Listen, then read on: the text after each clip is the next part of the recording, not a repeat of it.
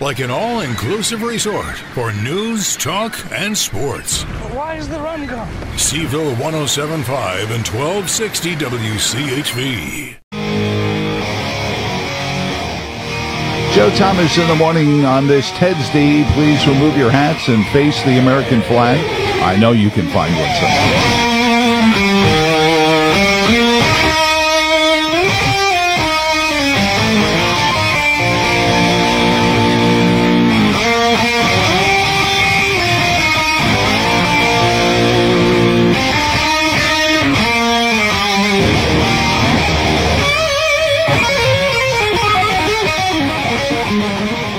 Yes, you can put your hat back on, especially if it's one of those warm ones with the fuzzy flaps on them this morning. From Good News Global, he is the chaplain for the Albemarle Charlottesville Regional Jail, but a man who rolls up his sleeves and goes into the place where, quite honestly, faith is needed the most, and brings it, and every little just tiny inch forward is a million miles even, in my view. He is Chaplain Joe Varaksa.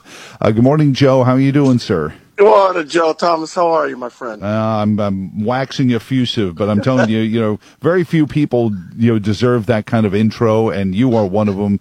And God bless you for going into a place where it's easy for people to kind of say, well, they've made their choices, and maybe they haven't. Maybe they haven't known all the choices, and I'm sure that's part of what you spend your day doing. Yeah, well, we're all one bad decision away from something like that, so I try to remind people of that. Yeah, absolutely. Some things we've done, we haven't been caught. Yeah, well, it was Dave Ramsey has a thing about, how many times you can do something wrong before there are consequences on it. So tell us, you've got some fundraisers going on, but you just did a Christmas season deal where you helped a whole bunch of foster kids out. And these are kids, and I hate to say it, I have some dear friends in the foster industry, the foster business. But these kids, you want to talk about one bad choice away. Sometimes it's not even their bad choice. And they're teetering. Yeah, that's exactly right. And being the chaplain in the jail, we give hope packs to the inmates and the staff. They get gifts for Christmas, but the kids are really the collateral damage, right? And this concept came up about who's working with the children. And I started this nonprofit off of the jail ministry to start working with social service. That actually happened when I was in the hospital when a female inmate had to give birth to a baby.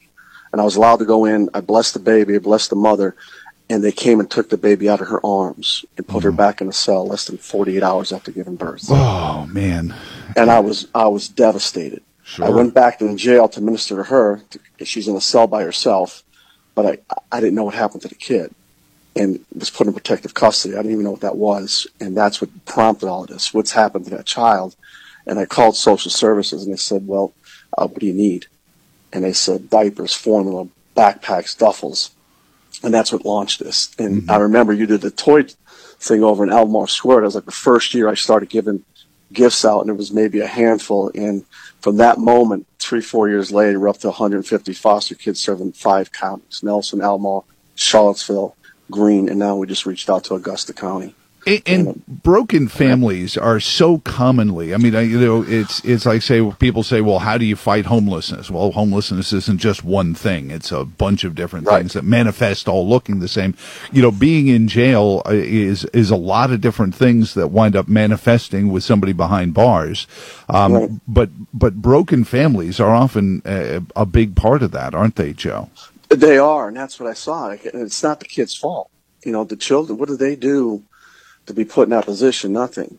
And I got letters back from some of the social service workers. Some of these kids are pulled from their homes a couple of days before Christmas and put in protective custody.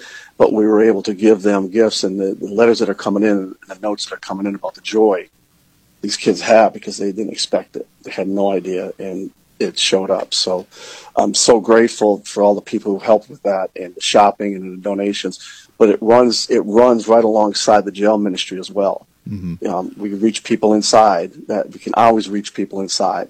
But what's happening to the families of those, people who are incarcerated? They have families, And so we need to find ways to take care of them as well. And that's how this launched, and it's been incredible. Well, it is, and I know that lay people will think, well, Sunday, you write a sermon, you go up there, you read it, and then you play golf the rest of the week. Yeah, something like that. They're both nonprofits, so I've got to raise funds.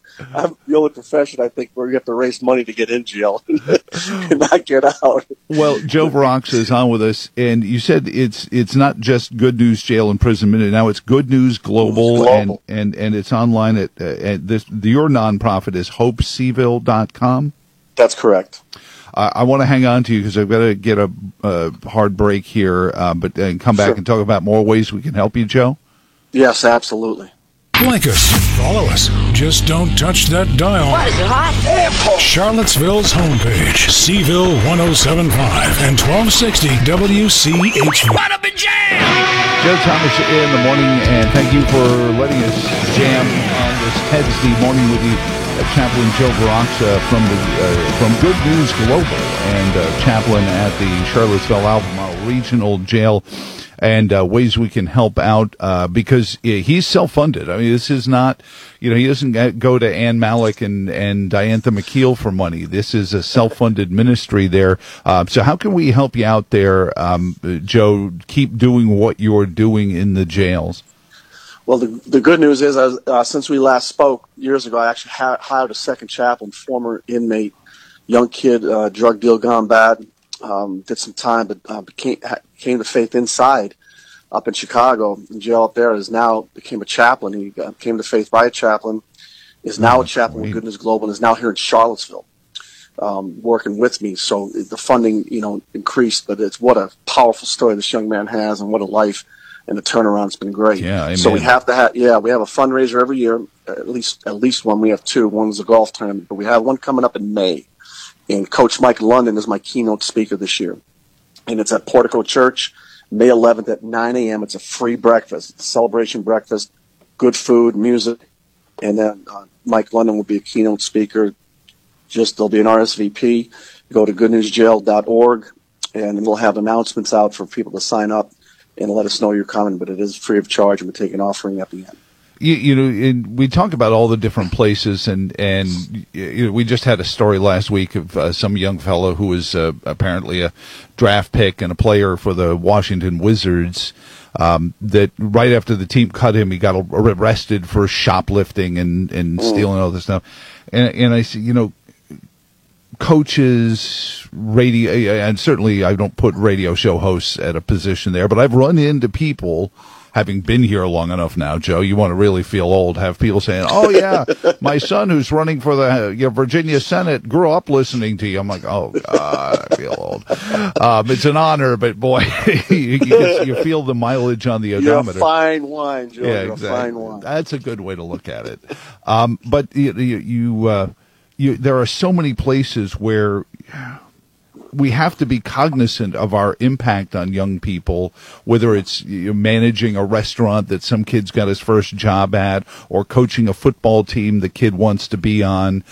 So I think, Mike London's always been just somebody who, as a law enforcement officer first, right. And then, getting shot, nearly dying, and then, his life, helping young men.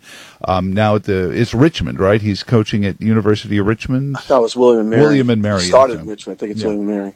That's right. I reversed his CV there. Right. But these are the people, as much as you and the young fellow who's working with you now in the jail as a co-chaplain or assistant chaplain, whatever the hierarchy calls him. You certainly there, as you walk in with the collar and people are like, all right, I got it, but the examples we set for young people as they grow up can be so important, I think. And that's why I like the keynote there at your breakfast with Mike London. Yeah, and I'm telling this real quick story. It has really nothing to do with me, and I mean that. But I was at a country store way out in the sticks, and I just needed to pull over. It looked like they had biscuit sandwiches, and I had to get a biscuit. So I pulled in, and I was so hungry. And I mean, it's way out there. And the young kid behind the counter just kept looking at me, and I kind of recognized him. but I didn't. And he asked me where I worked, and I told him. He goes, "You don't know me, but I know you. You made a difference in my life. You need to know I've been clean since I left." And I just lost it. I got teary-eyed, and it just goes to show you don't know who you're touching, and people are listening. Yeah. And that's the point. And sometimes it isn't even while you're in the room with them. It could be years later or months later when all of a sudden that moment, that exactly inflection comes, and like, oh, do I go back with the gang I used to run with, or do I? And that's where things that you say are so important. That's why I hope people can attend this breakfast. Do you have a big room? Like if people fill it up? It's a Portico Church. It's big, and it really. And it's down at the ACRJ. That's where the Portico Church is located. Yep. We'll be advertising it. And it's real worth it. We do it Saturday morning. It's only 90 minutes, man. And so you got the rest of the day to yourselves. We do that. And the food is fantastic. And it's free food. I mean, come on. just come on down, and you'll hear some powerful texts and just some good speaking. And if somebody, maybe they can't make the breakfast, or in general, can sit down with you, talk about ways they can help in other ways. Certainly having, extra hands in the ministry in the jail is great.